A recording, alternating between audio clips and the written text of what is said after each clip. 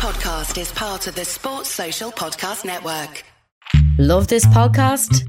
Support this show through the supporter feature from Acast. It's up to you how much you give and there's no regular commitment. Just hit the link in the show description to support now.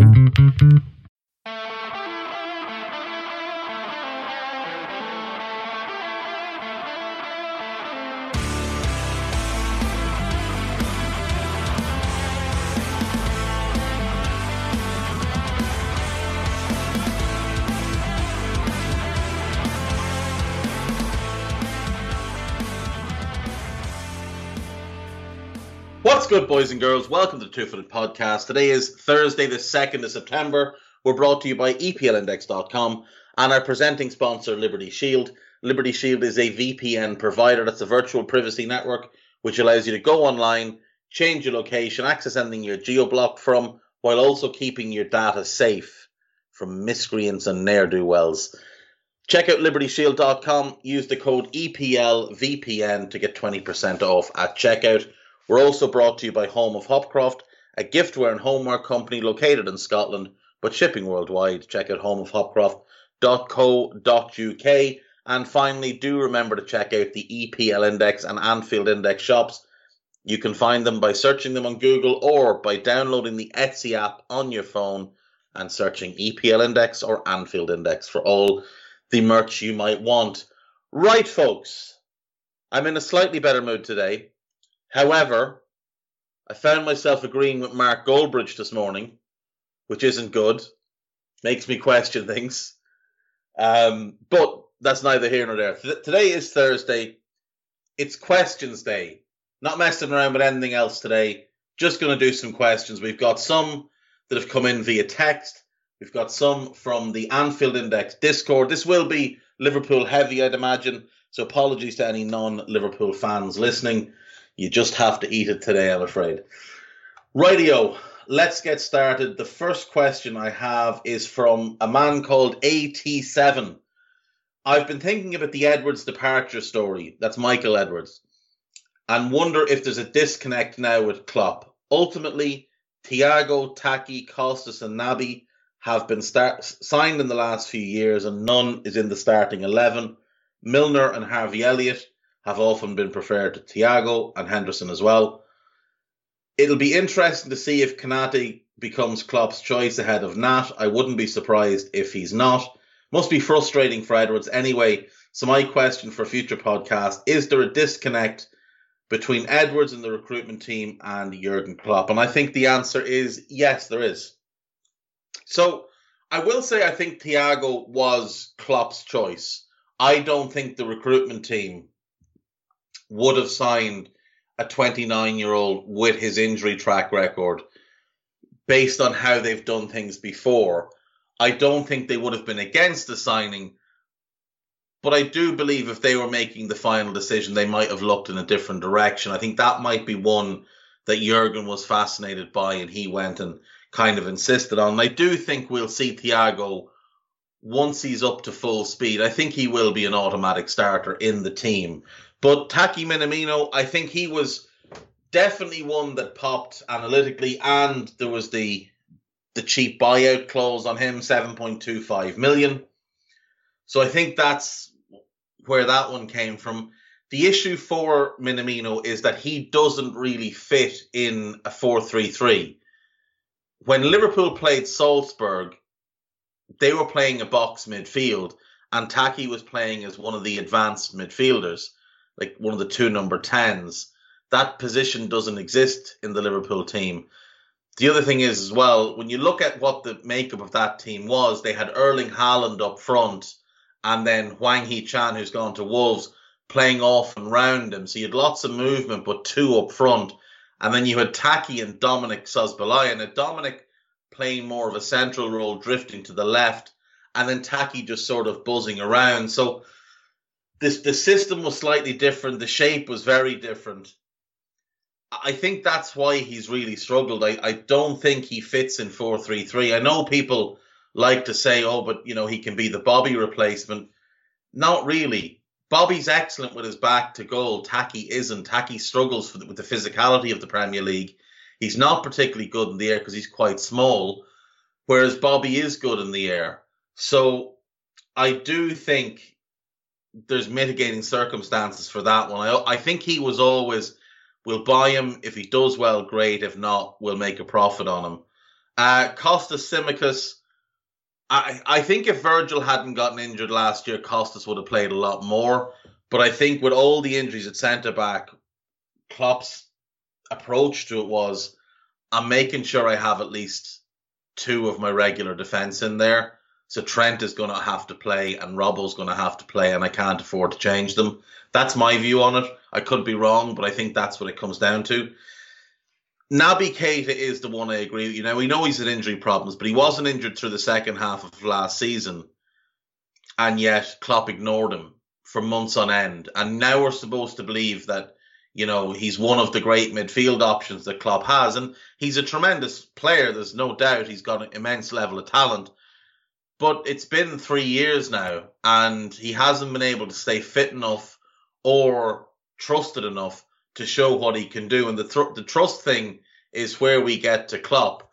He doesn't trust a lot of players.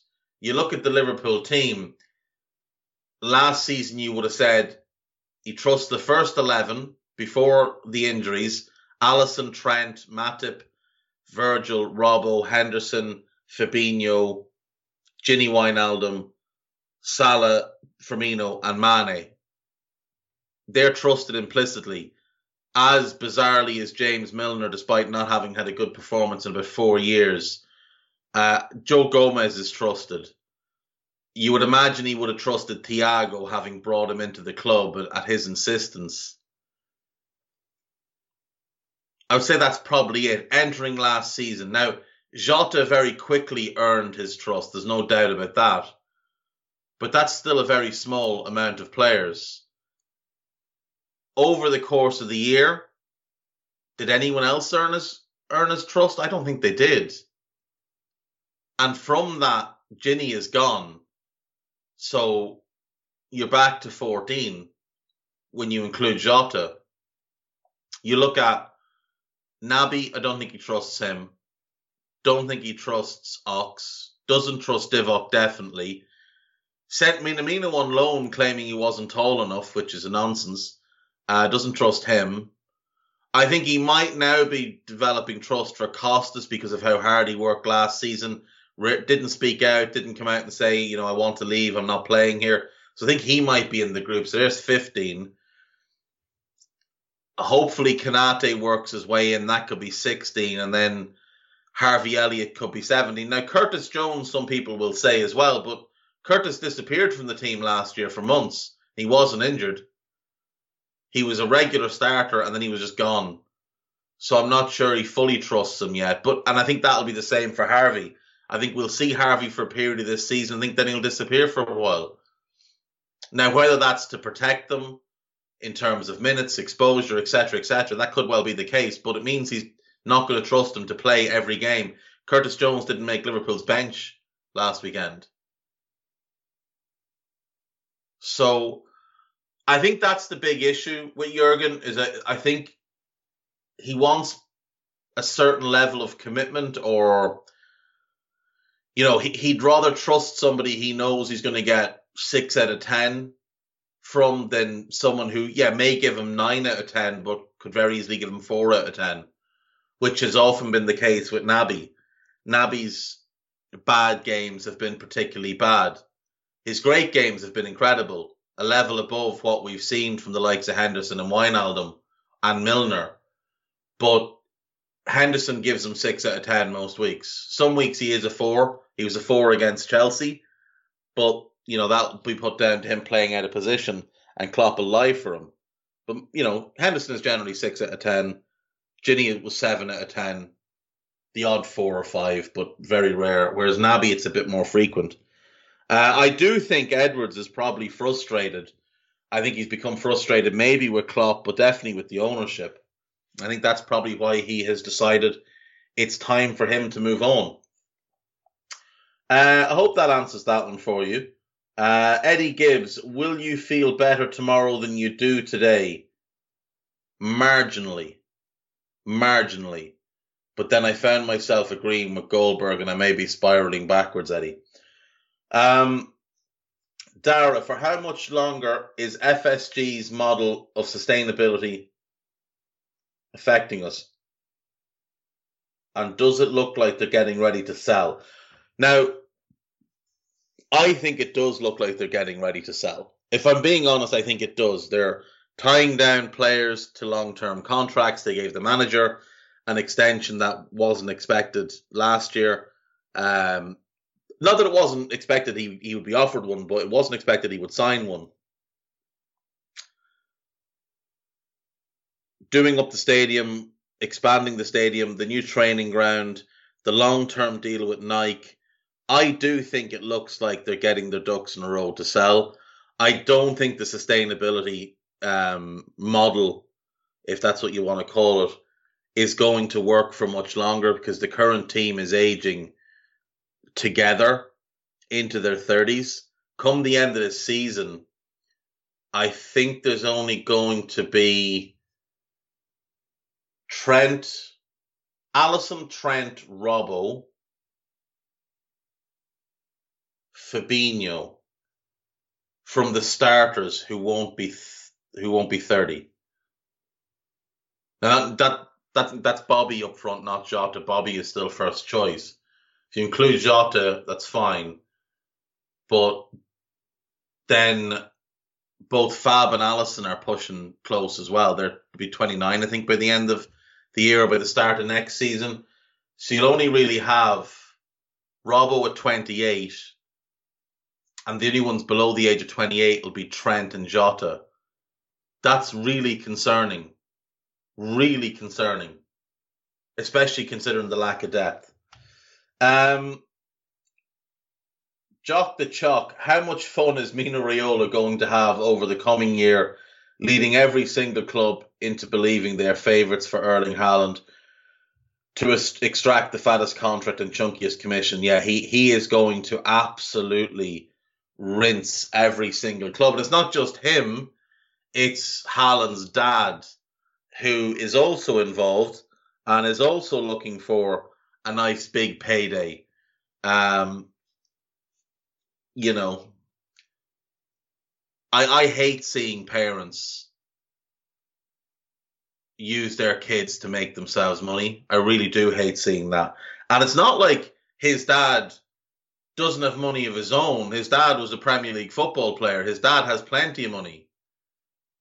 So he needs to stay out of it. But yeah, it's going to be a circus around Haaland. It is. And I'm going to say it now. I think he's going to Real Madrid, and I think everybody else is wasting their time. I think he's going to Real Madrid. And the problem with Haaland is also going to be that as soon as you sign him, the clock starts ticking on when Mino Raiola starts demanding the second contract. Because the contract you give him initially is not the contract he's going to play on for the 5 years of its lifetime. He'll probably play on it for about 18 months. And then Mino will start making noise that, you know, he needs a pay rise, etc., etc. I think it's going to become an absolute clown show with this. You'll have United will be in. I think City will be in. PSG will be in. Bayern will be in. Juventus will probably be in. I think that's partly why they binned off Cristiano this summer. You know, Real will be in, and I think that's where he goes. I think Barca will find a way to get themselves involved. I think that's in part why they were so willing to let Griezmann go and sign Luke de Jong as a replacement. And I think Mino is going to play them all against each other. Because remember, the fee is set, 75 million. That's it. Anyone that can afford that can get in the sweepstakes. The problem then is the player has his choice. And the player's going to pick based on what Mino and his dad tell him to pick. And what they're going to tell him to pick is going to be based on who's paying the most money and who's paying the most money to them. So, yeah, Mino, I'd say, is rubbing his hands together. And look, this is not to criticize Mino Raiola. Mino Raiola is a brilliant agent. people may not like him because of how he treats your club. That's not his job. His job is to look after his players.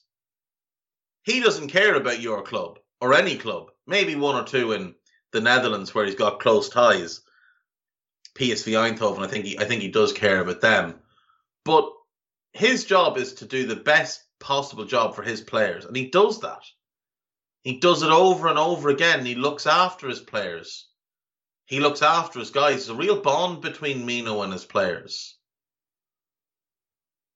Mino doesn't have some huge staff and he farms his players out to them. Mino looks after his guys. Mino's great at what he does. But he is absolutely going to rinse everybody next summer over Haaland. And he's going to get a ridiculous contract for Erling Haaland, a ridiculous commission for himself, and a ridiculous payment for Haaland's dad. Rajav, sorry, bud. Rajav, I'm going to call you. With the transfer window shut and given the resources we have at our disposal, what tactical tweaks do you think we should do to extract the maximum from the talent available at our disposal? E.g. going to 3 at the back, playing Naby and Fab in a 2, or going 4-4-2 with Jota and Salah up front, Mane as a traditional left winger, Ox on the right, or maybe even Rafa tactics where he'd play a left back as a left winger. So that would obviously be playing Costas as a winger, just to neutralise their attack, playing a diamond with Thiago at the base and Bobby at the top. No, I do think there's a real possibility for a box midfield here where you would play Fabinho and Thiago as a 2 and then go with Naby and Mane as the next 2, as the advanced 2. Klopp's done this before. He did it a few years ago at Bournemouth. Played Naby off the left in a box with Mane on the right. And then out of possession, they'd simply just drop back in as traditional wingers and a flat 4 in midfield. And it worked really well. I think Emre played in midfield that day. I think it was Emre and Ginny. I could be wrong. I don't think Henderson played. I think he was injured at the time. But it would allow Thiago and Fab to play as a 2. And then you get Jota and Mo as a 2 as well. Maybe Mo stays central and Jota moves around him. That could work. That could be something that works. I think Klopp, though, will be stubborn and will stick with his 4-3-3. We'll see some games of 4-4-2, I'm pretty sure of, where he wants to get the front 4 all on the pitch together. So be that as a 4-4-2 or a 4-2-3-1, I do think we'll see some games using that. I mean, the other option in a 4-4-2 would be to play Mane off the right, Jota off the left, but play them narrow and let them come in field. But on their weaker foot, so you want them going outside the fullbacks, not always cutting into the middle, and play Bobby and Mo as a 2. It's such a shame they didn't follow through and get Saul done, because Saul and Fabinho as a double pivot with Thiago and Naby ahead of them, similar to how Spain played with Busquets and Alonso and Xavi and Iniesta. That would have been fun to watch, and then you play Salah and Jota up front. And I do think that will be interesting to watch, but they didn't get it done. They missed their opportunity, and he signed for one of the biggest rivals.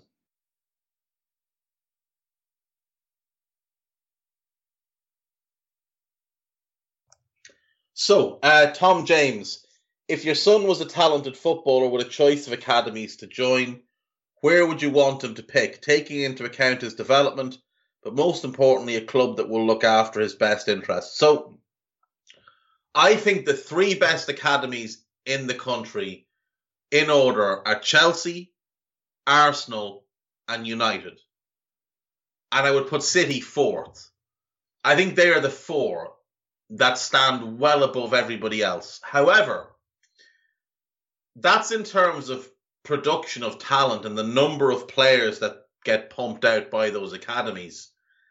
And that's a really risky strategy when you're sending your kid into an academy. It's a really risky situation to send them into, because in order to develop 15 players a year that can be sold out as, first team players for other clubs or develop into the first team at your club, you have to be bringing in hundreds and hundreds a year. And Chelsea do. Chelsea, United and City, Arsenal to a lesser extent, but those three bring in enormous numbers of kids every single week. Chelsea are either the best or the worst for this, depending on your point of view. For more on this, go and read Ryan Baldy's new book, The Dream Factory. Ryan was on with me a couple of weeks ago. If you want to go back and listen to that, it's an excellent chat with Ryan about how Chelsea have set their academy up, the amount of kids that come through. It does very much paint the picture of a factory where it's like a conveyor belt, and if there's a flaw in a kid at 6 years of age, they pluck them out and throw them away. It's mental.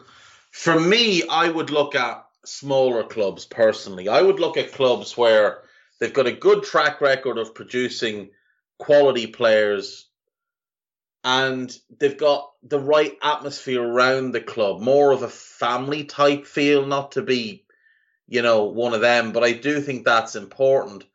I think Middlesbrough have done quite well in recent years at developing young players. I think Fulham have a good academy. Charlton have a good academy.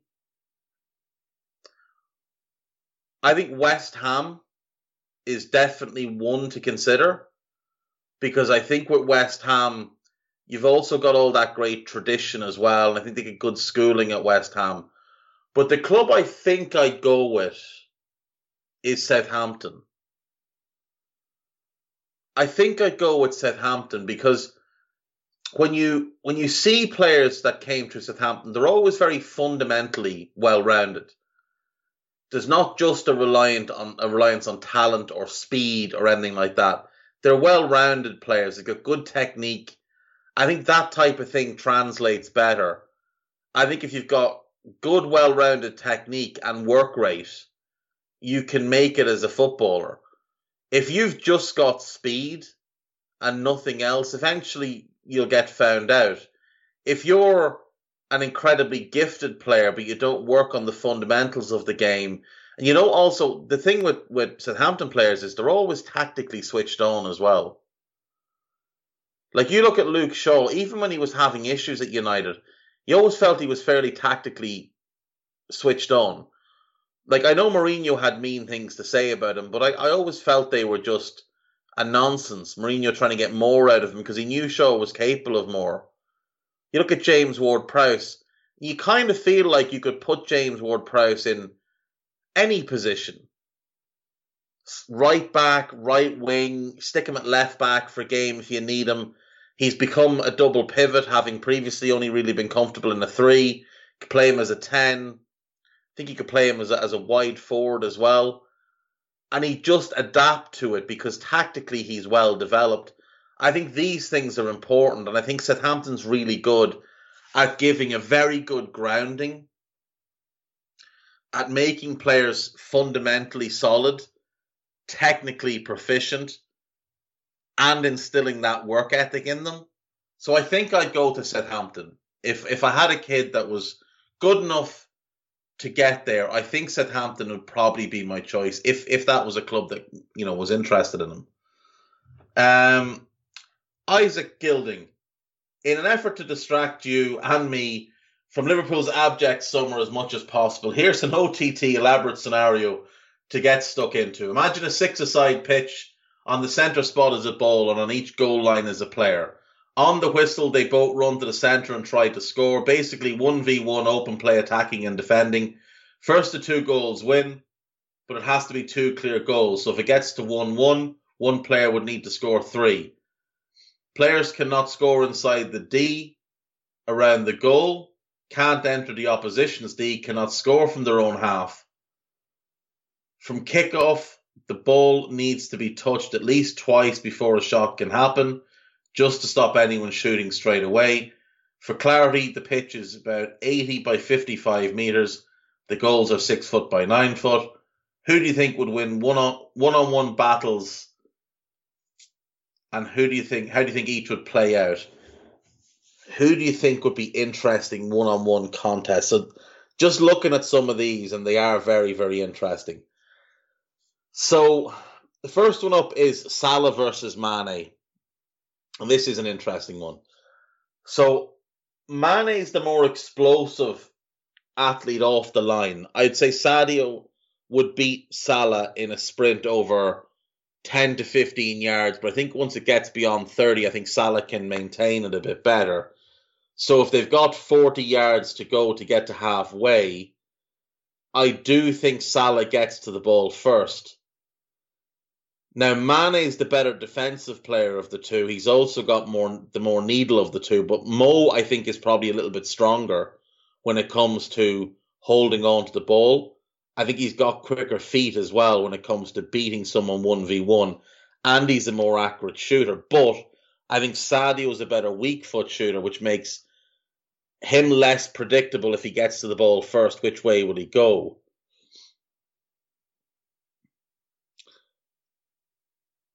I think Sadio scores the first goal.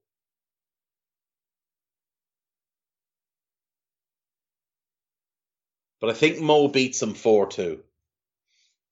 I think Mo would beat him 4-2. Mbappe versus Haaland. Haaland's a much more physical player. But I think Mbappe has better technique. He's definitely quicker. And Haaland's lightning, but Mbappe is definitely quicker. I think Mbappe gets to him. The other thing with Haaland is, because he's got so much mass, he's not the most nimble. I think Mbappe gets to him, knocks the ball by him, and just keeps running. I think Mbappe beats him 2-0. Van Dijk versus Koundé. Virgil's much bigger.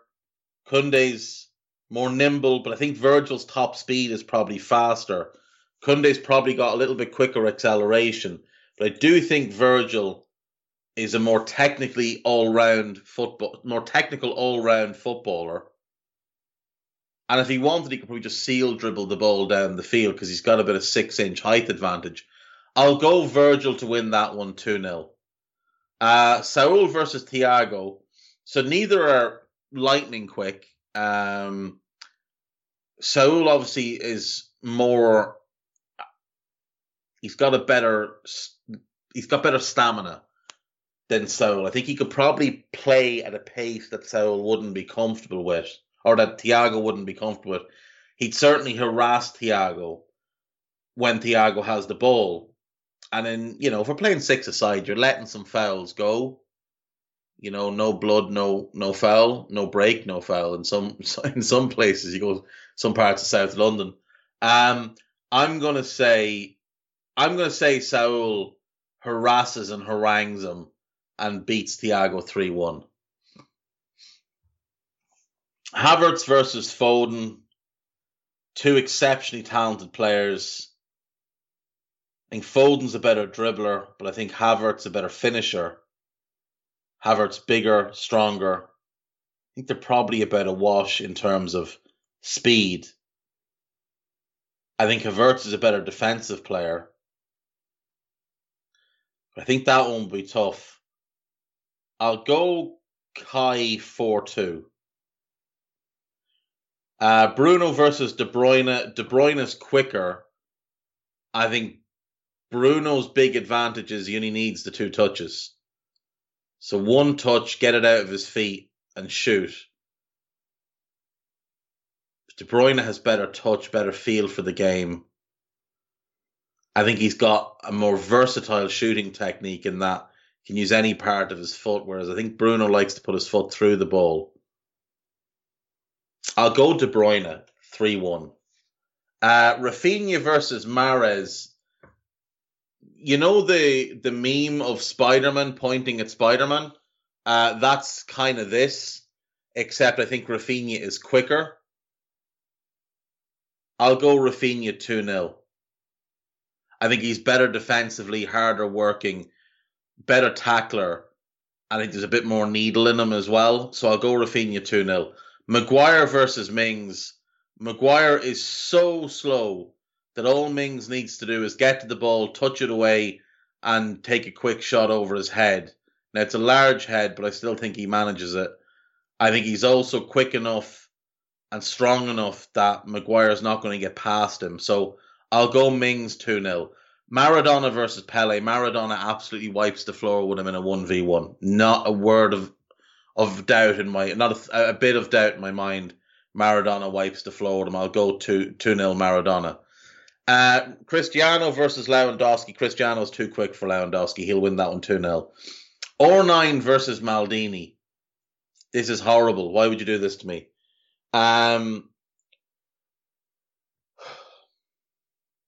Maldini's the greatest defender there's ever been. But R9's probably the greatest 9 there's ever been. And if we're talking Barcelona era, before his knee exploded, I think that version of R9 wins. If we're talking any version after, Maldini wins at 2-0.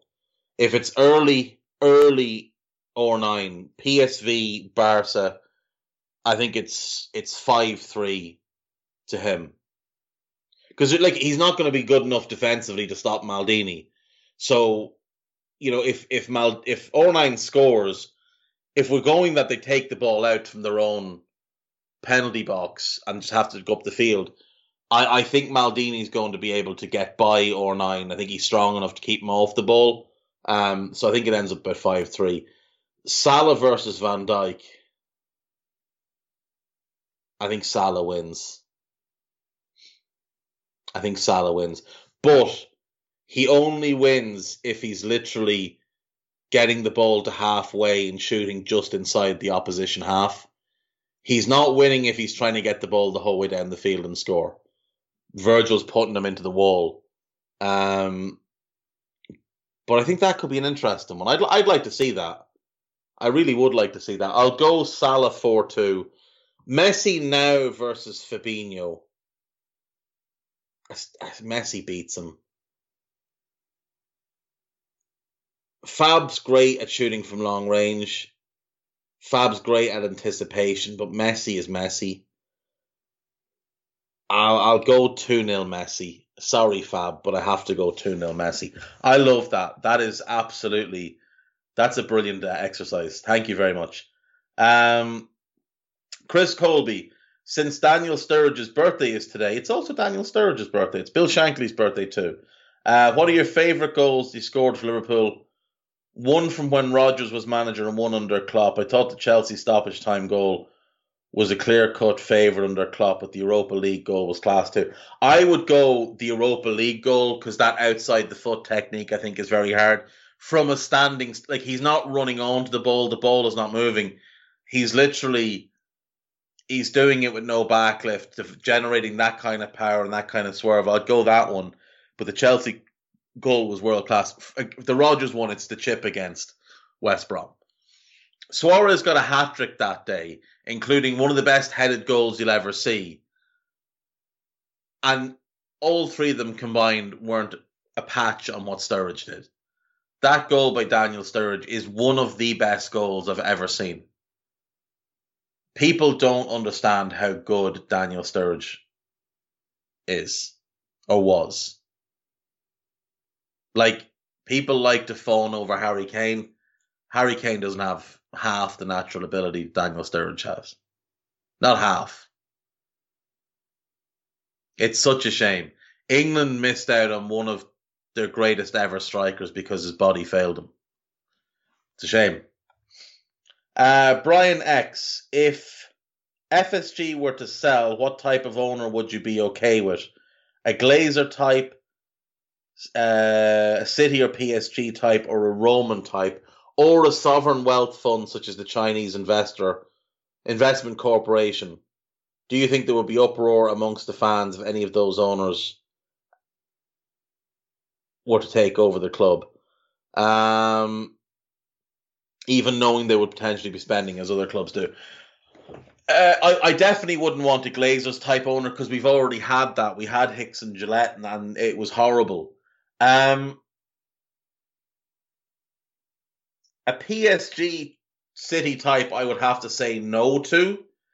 Largely because the one that's out there is Saudi Arabia and MBS. If you're listening, son, no offense. Please don't come and chop me up into a basin. But no, keep your money. I think a Roman type is probably the less offensive of the three. That's probably the least offensive of the three. But it's finding the right one. And finding one that's not, in Putin's pocket, finding one that's not corrupt. I think that's quite a challenge. Sovereign wealth funds are an interesting thing. The issue with the Chinese investment corporation is, the human rights issues in China. Look, if you want one of these type of owners, you're going to have to, swallow your pride and be willing to step down from the moral high ground.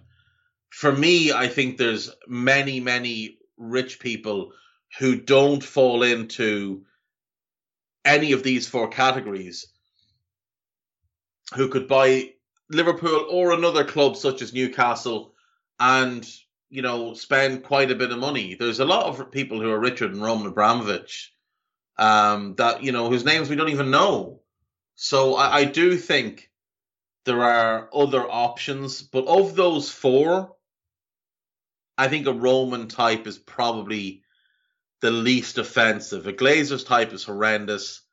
I just wouldn't want the City or PSG type. The Sovereign Wealth Fund from China, I mean, that level of money is eons beyond even what City and PSG have. But no, I think I'd want a Roman type. Let's have a look. Who are the Russian billionaires? So,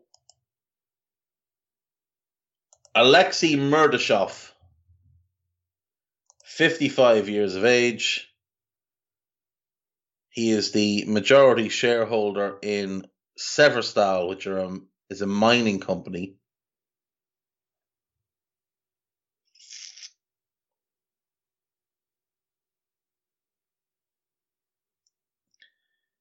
Yeah, maybe him.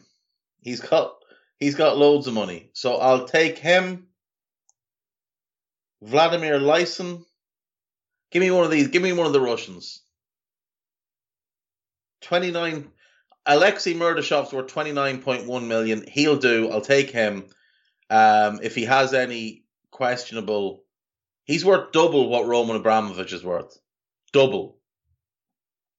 Now, I say this knowing nothing about him. If he has questionable morals, then rule him out.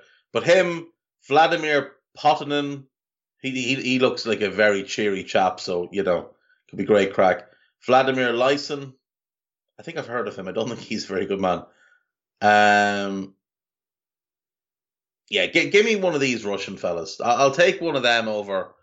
Oh, now, again, I'm taking one of them over the Chinese Sovereign Wealth Fund, a Glazer type, or this, PSG City model. I'll take them over that. Not saying I'm taking them over anybody, but yeah, that'll do for me. Right, next up, YNWA Foodie. Is that one word Feyenoord worth watching? Have you seen it, or if others have told you anything about it? I haven't seen it. I've read about it. It's apparently excellent. I'm definitely going to watch it. So yeah, I do think it's probably going to be worth a watch. I think all of those things are quite interesting. Any sort of behind the scenes access for me into most sports. Like I'm watching the one on Amazon about the Aussie cricket team at the minute. I know nothing about cricket. I've been to one cricket match in my life. It was an Ashes match in Perth in 2014, early 2014, I think. I was at that, and I haven't been at anything else. I know nothing about cricket, but it's fascinating to watch all the behind the scenes stuff, like all the all or nothing stuff on Amazon, be it the American football ones or the ones about City or Spurs or the upcoming Arsenal one. They're all very interesting. So Any of that kind of stuff is good, and I think this will be as well. So yeah, I'm looking forward to seeing it. Right, we'll take a quick break, and when we come back, we've got some more questions, and there's probably a bit of gossip as well. So see you in a few.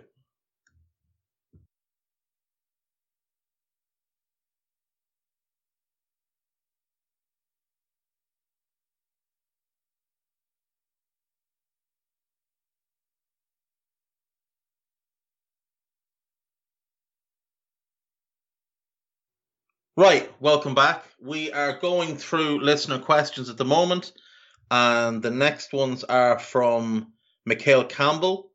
Who do you think is the best player in Serie A now?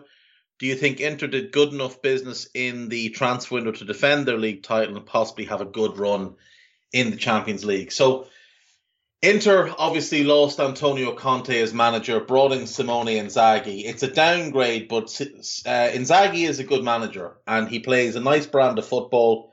He plays the back three, which helps for continuity.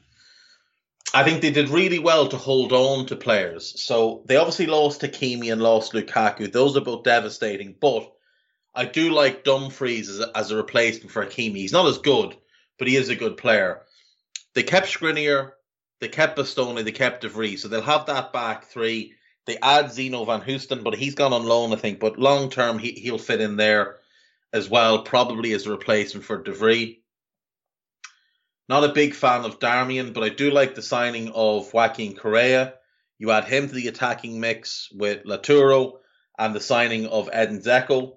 And I think it's going to be interesting up front. Not as potent as Lukaku, but still should be pretty formidable. Dzeko will still get you goals. He just won't get you the all-round or give you the all-round play of Lukaku. They keep Barella, they keep Brozovic, they keep Sensi, they keep that midfield together. All things considered, and they bring in Hakan Çalhanoğlu as well, I should point out. All things considered, I think they did really well, given the financial constraints on them, given how many people were after the likes of Lautaro Martinez and Barella. I think they've done really well. I don't think it's quite enough to defend the title. I don't think they'll have a great run in the Champions League, but they will be hard to beat. They're going to be really strong defensively because Conte's instilled that in them over 2 years. And Inzaghi's a more creative attacking coach. So they'll be a hard out in Europe. I think if they get to the quarterfinals, I think they'll have done really well. That's as far as I'd go with it. I think if they get quarterfinals, that's probably about it. I think Juve have probably done enough to secure the title this year with Allegri back, Locatelli in, Moise Kean in, and getting rid of Cristiano. I think Juve will have enough to stabilise and win the league. Is Nicolo Zaniolo talented enough to become the next Roberto Baggio if he can stay injury-free? I think he's more a midfielder than a striker the way Baggio was. Baggio was that kind of second striker. But he is super talented, and if he can stay fit, I do think he can become a star player for this Italian team. And along with Chiesa and Barella and Locatelli, become one of the long-term mainstays in the team. Staying fit is going to be an issue. He's had 2 ACL tears already, which is concerning. And playing under Mourinho, you'd wonder what that's going to do for his development. He's already been sent off once this season. But he is a 6'3" unit with incredible ball control, very creative, good dribbler, good finisher. I do really like him. I do. He's had a bizarre career. Started out with Genoa, was in their academy for 2 years, was in Fiorentina's academy for 6 years. Then he left, went to Virtus Entella, who I don't know who they are or what that is. They're in Serie C Group B, so obviously very small club. I think that was his way out of Fiorentina to end up at Inter. Probably something that Inter worked. Inter then sent him to Roma in a deal for Nangolan, which was a bad deal for them, losing their best young player. But he's had a unique career. The ACL tears are not obviously something you'd want to see in any player, let alone a young player, and especially in that short order as well. One in the January of 2020 and then one in September of 2020. So that's not great, but hopefully he comes back and he is fully fit now and he can get back to being the player we know he's got the talent to be. Can he be the next Baggio? I don't think so. I think Baggio is one of the all-time most talented players the game's ever seen, and as talented as Zaniolo is, I don't think he's that level of potential. But I do love him. I absolutely do love him. Stephen Smith asks, well, first of all, no, I have not recovered from my FSG poisoning. An international week question. Make your current European 11 and World 11 with an international manager overseeing both teams. Okay. So I've done this ahead of time because Guy sent this on to me. So for the international team, for the rest of the world team, I've gone with Alisson Becker in goal. I think he is the best goalkeeper. If he's not the best, he's the second best after Jan Oblak. So I've got him as my goalkeeper. I've gone with a back three of Marquinhos, who I think is probably a top 3 centre-back in the world. Romero, who I think is top 10, and Koulibaly, who, while not as good as he was a couple of years ago, is still really, really good and still probably top 10 in the world. I've gone with Achraf Hakimi as my right wing-back and Alphonso Davies as my left wing-back. I've gone for a midfield 2 of Casemiro and Fabinho, 2 holding midfielders, but we're going to need them when you hear the attack. But I really like that. I think they complement each other well because I don't think they're similar in how they play the role. And then as a front three, I've got Mo Salah, Lionel Messi, and Neymar. I think that's the trio. I did consider Heung-min Son instead of Neymar because I just think Neymar's wasted his career. But Neymar is the better player. Neymar is incredible. And he's a lot of fun to watch when he's not rolling around on the floor. So that's what I've gone with. I've gone with a 3-4-3. Alisson, Koulibaly, Marquinhos, Romero, Hakimi, Casemiro, Fabinho, Davies, Salah, Messi, Neymar. And as a manager, I've gone for, I think, kind of the ultimate international manager at this point, Uruguay's Oscar Tabarez. He's just so ingrained in Uruguayan football at this point. He's been manager for 15 years. He's done a remarkable job. He's 74 and he's still going. Of his 196 games as manager of Uruguay, he's won 92. He's won the Copa America with them, which was huge back in 2011. I just think I'd go with him.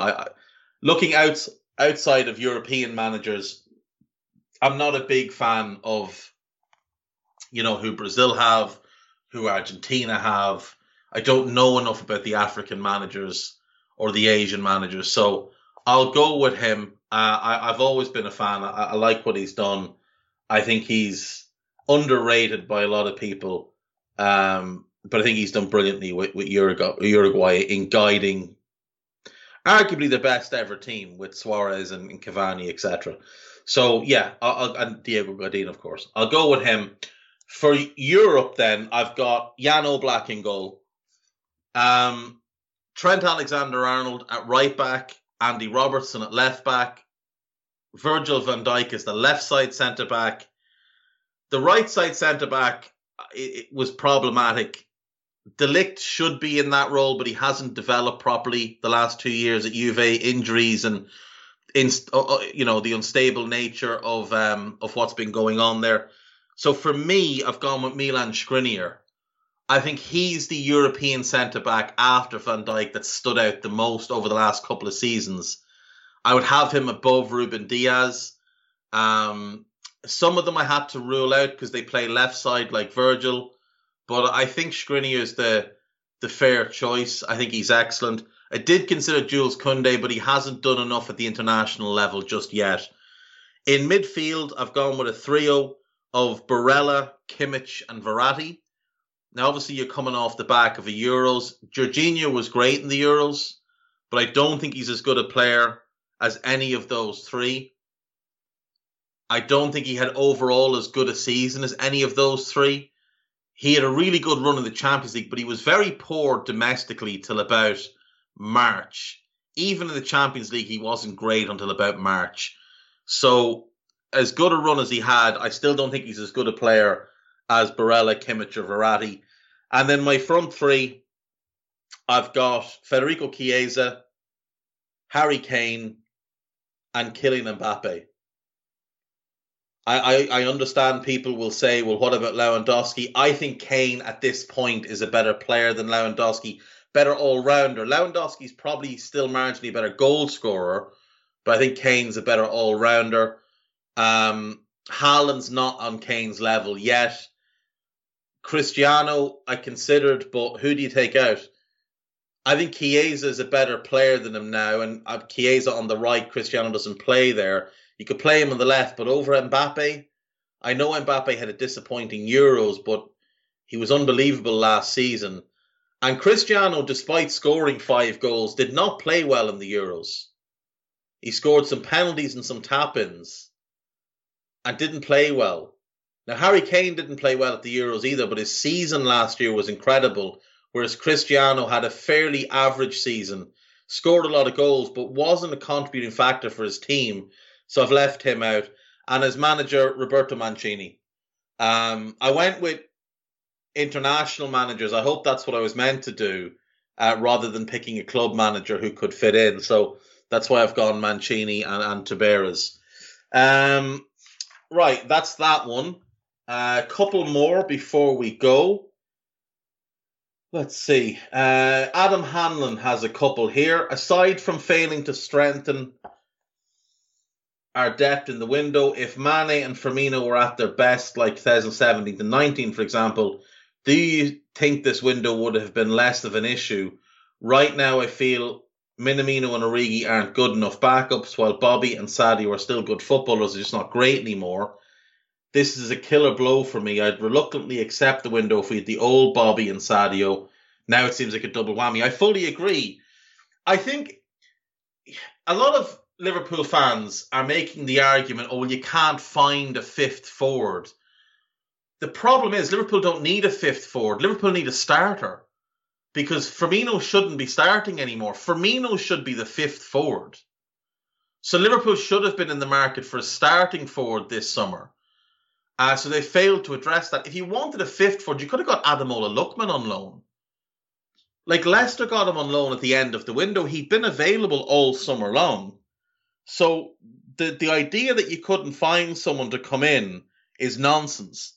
If Mane and Bobby were still the same players they were a couple of years ago, then a Lookman would have been ideal. You still would have wanted that depth, or else you run the risk of the decline we've already seen happening this season, because the reason they've declined is Jurgen Klopp has run them into the ground. That's what's happened there. Klopp has run them into the ground. You'd still want that depth, that extra option. Clear he doesn't rate Origi. Clear he doesn't rate Minamino. He sent Minamino on loan because he wasn't tall enough. I mean, that's nonsense. He sent him on loan because you didn't rate him. Origi's sitting in the stands because you don't rate him. You're not happy with your options. Stop lying to everybody. Question 2. Due to the fact Liverpool fans were told by journalists that the club see next summer as the time for a shake-up of the squad, do you believe this is why we've seen minimal activity? So, for example, Mane, Firmino, Origi, Minamino, and Phillips, etc., leave.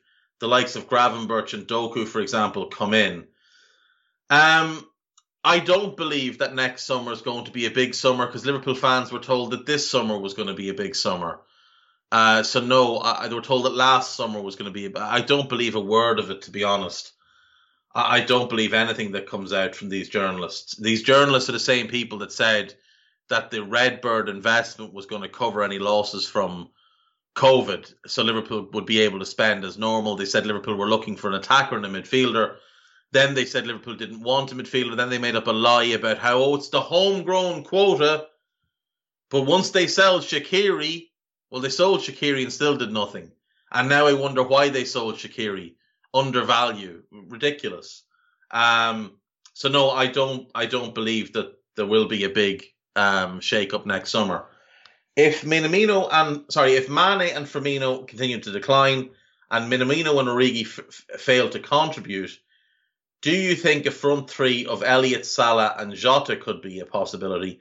Similar to that, could a change of shape benefit us in that circumstance? Example 4-2-2-2, Jones the left midfield, Harvey and Ox on the right, Mo and Jota in the middle, Thiago and Fabinho as centre mid. Yeah, I do think that front three could be interesting. Elliott off the right, Salah through the middle and Jota off the left. I think that could be fun. You could also go Salah off the right, Jota in the middle and Jones off the left, where he did play quite a bit in the academy. The box midfield does interest me. Again, you mentioned Jones there. Naby can play that left-sided role as well. Harvey and Ox as the right-sided ones. Mo and Jota through the middle. Then you can spell Mane, spell Firmino. They can be the bench players. Thiago and Fabinho in centre midfield. You know he's going to play Henderson for too many games anyways, but he'll be a rotation option there too. So, yeah, I do think those are all options. I definitely do. Whether Klopp will admit that he made mistakes in the summer, whether he'll publicly admit that the squad isn't good enough, I don't think so. But we may see him tinker with the shape. That is something that's possible and hopefully comes to fruition. And then the last question I have here, I hope I haven't missed anybody. This one is from James. What do you think is the most underrated 11 you could make from current Premier League teams? Mine would probably be something like McCarthy, Trent, Evans, Matip, Target, Højbjerg, Kovacic, Dele, Salah, Sterling, Barnes. Right, so Trent is definitely overrated by some people, but I think the majority of people do realise how special he is. I agree on Evans, Matip and Target all being underrated players. Højbjerg is massively underrated, as is Kovacic.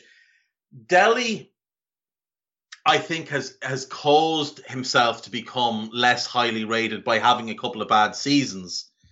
But I agree that your front three are all underrated. What I've gone with here, to work backwards, I've also picked Harvey Barnes. I think he's very, very underrated. I think it's incredible to me how underrated he is. I saw Liverpool fans dismiss the idea of signing him, saying he wasn't good enough. And it's just garbage. He is excellent, absolutely excellent. I think Patrick Bamford has to be here. Now, I know he's made the most recent England squad, but the fact that he was overlooked in the summer was huge. But Bamford is certainly one that you have to talk about because his all-round game is excellent. There's not a flaw in his game. There's no area you'd look at and say he's not good at that. I don't think there's, on the flip side, I don't think there's anything he's brilliant at. I think he's just someone who's good at everything, really well-rounded. And if he was like 10% better at everything, he'd probably be really pushing hard for a move to a top six club. If he was really good in one or two areas, I think he'd be more highly rated as well. So Bamford's got to be considered. Mikel Antonio has to be considered, though I do think the league is waking up to him. But I'll go Bamford as my 9, Barnes off the left, and I agree with you. I think Mo Salah is incredibly underrated. I just don't understand how anyone could make the argument that Eden Hazard or Cristiano were better in the Premier League than him. I really don't understand how anyone's making that argument. Eden Hazard, let us not forget, had multiple seasons where he was atrocious for Chelsea. Multiple seasons. Now, he was at Chelsea for 7 years. And in 15-16, he scored 6 goals. He was awful. I can't remember what other season it was, but he had another really bad season as well. Now, Hazard was tremendous. He was one of the best players in the league. But he wasn't on the level that Salah's at. He just wasn't. Even in terms of creativity, he wasn't on Salah's level. Nowhere close on goal scoring. His final season there, I think, was his best in terms of goal numbers, 21. But, 21's not huge in all competitions, especially in 50-odd games. You look at Cristiano, he's at United for 6 years. Only 3 of them are good seasons in terms of return. 23 in 52, 23 and 53, 42 and 49, 26 and 53. That's really, really good. But it's only 3 seasons. Mo Salah has now been tearing up the Premier League for 4 straight seasons. And in his first season at Liverpool, he put together a better season than any season Cristiano had at United. His first season at Liverpool is better than any season Cristiano Ronaldo had at United. And if you look at his second season and his fourth season, which was last year, they're better than the other 2 good Cristiano years at United. Cristiano only scored more than 18 Premier League goals once. Salah has done it 4 times. Cristiano's best Premier League season was 31 goals. Salah's 32. Cristiano's best seasons in terms of all competition goals, 42. Salah's 44. Cristiano only scored over 25 goals twice. Salah has done it 3 times.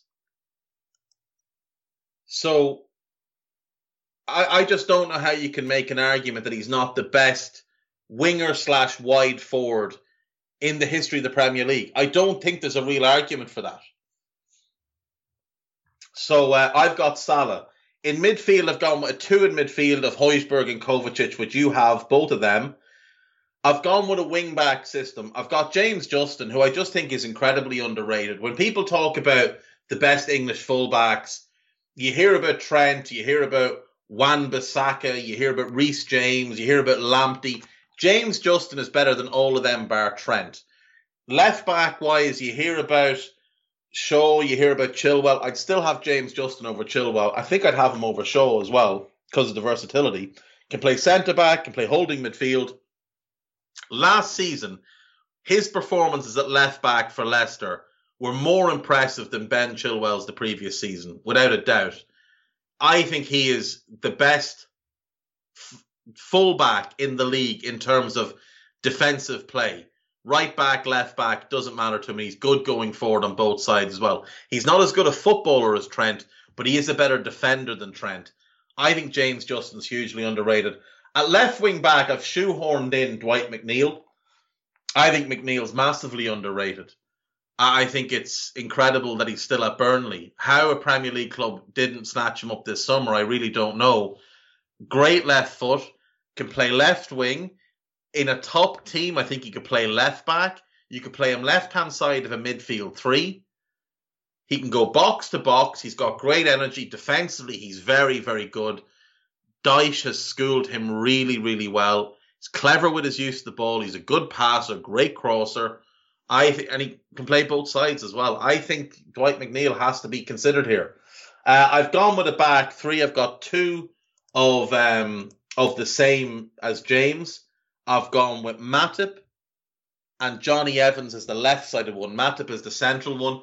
Matip is overrated by Liverpool fans in that some of them think he's on the same level as Van Dijk, and he just isn't. But he is very good, and I would rather have Joel Matip than Harry Maguire, for example. I think he's a more consistent defender than Harry Maguire. The issue with Matip is injuries. Joel Matip is very, very injury prone, but as a defender, he's better than Harry Maguire. He's got better pace, he's better 1v1, he's better in the air, and that's Maguire's big thing. He's a better passer of the ball, and Maguire's a good passer, but Matip is better. He's good at carrying the ball, which again is another thing that Maguire is good at, but he reads the game so much better. He doesn't make the positional mistakes. Now, the one thing Maguire has on Matip is Maguire's great at heading the ball at the opposition goal, and Matip might be the worst I've ever seen in that regard. But I'd rather have Joel Matip than Harry Maguire, personally. Johnny Evans, I think, is the most underrated, before last season, I think he was the most underrated defender in the league. Very, very good player, reads the game really well, good talker, organizer, good positional sense, leader. And I think the fact that Leicester got him for 3 million from West Brom was just so strange that no one else snapped him up. So I've got him, and I've got Ezri Konsa, who for me last season, other than Ruben Diaz, there wasn't a better centre back in the league, and I think it was quite close between the two. This idea that Diaz was transformative is nonsense, but he was easily the best English centre back through the season, far better than John Stones, better than Maguire, carried Tyrone Mings, and somehow didn't make the England squad. So Ezri Konsa's got to be in. Now, the last one there is goalkeeper. So this is tough because there's a couple of answers here, but the one I'm going to go for, he's actually injured at the moment, is Martin Dubravka at Newcastle. Now, I know he's got an error in him, but all the goalkeepers in the league have an error in them. Ederson makes big errors. Alisson makes errors. Pickford is England's number one. He's hugely error prone. Mendy makes big errors. De Gea has made huge errors over the last few years. So does Dean Henderson. Fabianski's error prone. Lloris is error prone. I don't think much of Sanchez at Brighton in terms of consistency. He's a good shot stopper. Kasper Schmeichel is one to consider here. He's still underrated by some. Now, he's not as good as certain members of the media who want to pretend that like he's his dad, want to make out. He's not nearly as good as his dad, but he is underrated. I think Emi Martinez is still underrated. Like you said, McCarthy and Forster are underrated. I just don't think they know who the better keeper is there. Meslier is underrated because he's so young. Nick Pope remains underrated because he plays for Burnley. I really don't like Jose Sa. I think he's the worst keeper in the league. Leno's overrated, and so is Ramsdale. Tim Krul is underrated, but not enough that you would make an argument for him. I think the answer's here. There's two. I think you could potentially go for Kasper, but I'm going to go with Dubravka. I think Dubravka is the most underrated in the league. And I'll throw in a manager here because, why not? Dyche. Dyche is so underrated. People just overlook him because of the style of football and don't look at what he's working with. I think Sean Dyche remains hugely underrated for what he's done at Burnley. We'll finish up with the gossip and get done for today. Bit of a long one today. Borussia Dortmund and Norway striker Erling Haaland will be Manchester United's top striker target for next summer despite the arrival of Cristiano. This is from ESPN, written by Mark Ogden, so we can place that firmly in a bin. Outgoing Manchester United executive Ed Woodward played a key role in the acquisition of Ronaldo. There's lip service been played to everybody. Evra, Rio Ferdinand, Ferguson, Woodward, Ollie, everybody apparently played. If that many people needed to convince him, what really played a big role in him going there is the 480 grand a week that they're paying him. Barcelona will try to sign Dani Olmo again in January after a deadline day 50 million bid was rejected. They don't have 50 million to spend. There was no bid on deadline day. There was never any chance of Barca signing João Felix. Of course there wasn't. Fabrizio Romano just randomly throwing names together. Leicester, Southampton and Nottingham Forest all made late efforts to sign Jed Spence. Well, as I said, somebody should have signed him. I think Crystal Palace have missed a bit of a trick there. Liverpool could have done with him as a backup to Trent. Don't think Leicester needed him. They've got good right-back options as things stand. Southampton, they did sign a right-back. I don't know that that's true. I think that's the Northern Echo just kind of speculating a little bit. But yeah, Premier League clubs should have been all over him. Nuno Espirito Santo assured New Tottenham signing Emerson Royal that he would play a key role in the team before the Brazilian defender agreed to leave Barcelona. I'm sure he will. I think he's going to actually be really good for them. I'm quite looking forward to seeing that. Manchester United, Liverpool and Arsenal are set to battle for Brighton and Mali midfielder Yves Bissouma in January. They could have signed him this summer. He was available all summer and nobody made a bid for him. It is what it is. The relationship between Steve Bruce and Mike Ashley is at its lowest ebb after a disappointing transfer deadline day, which saw Magpies miss out on a key loan target being Hamza Chowdhury. If Hamza Chowdhury is your key target, you're in trouble.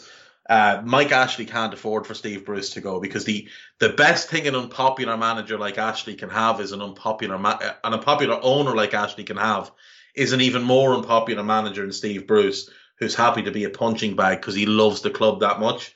If Bruce walks, Ashley's in trouble, and Bruce should walk because he's been treated with no respect there at all. Go and manage a lower league club and do your thing, Steve Bruce.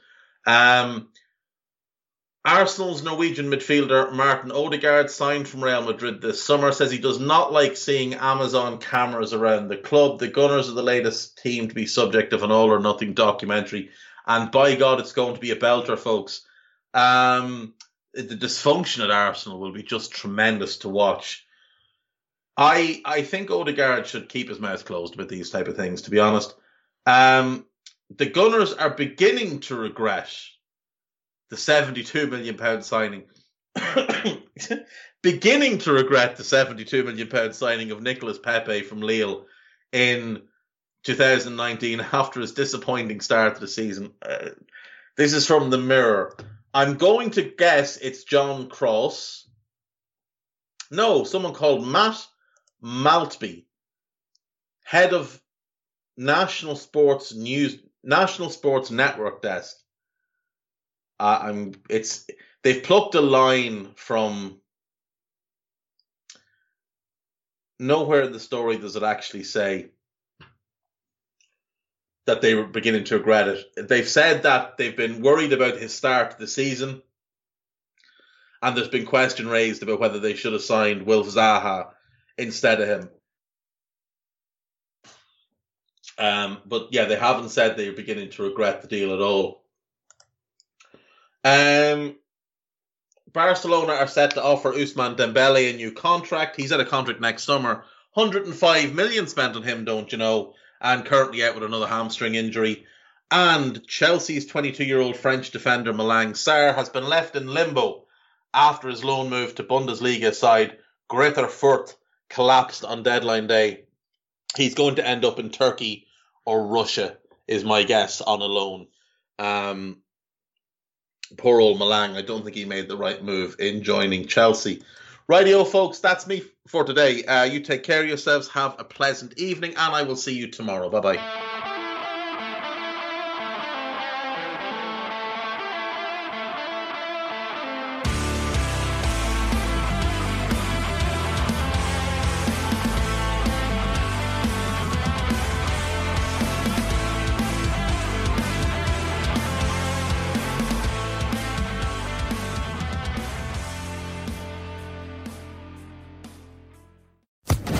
Social Podcast Network.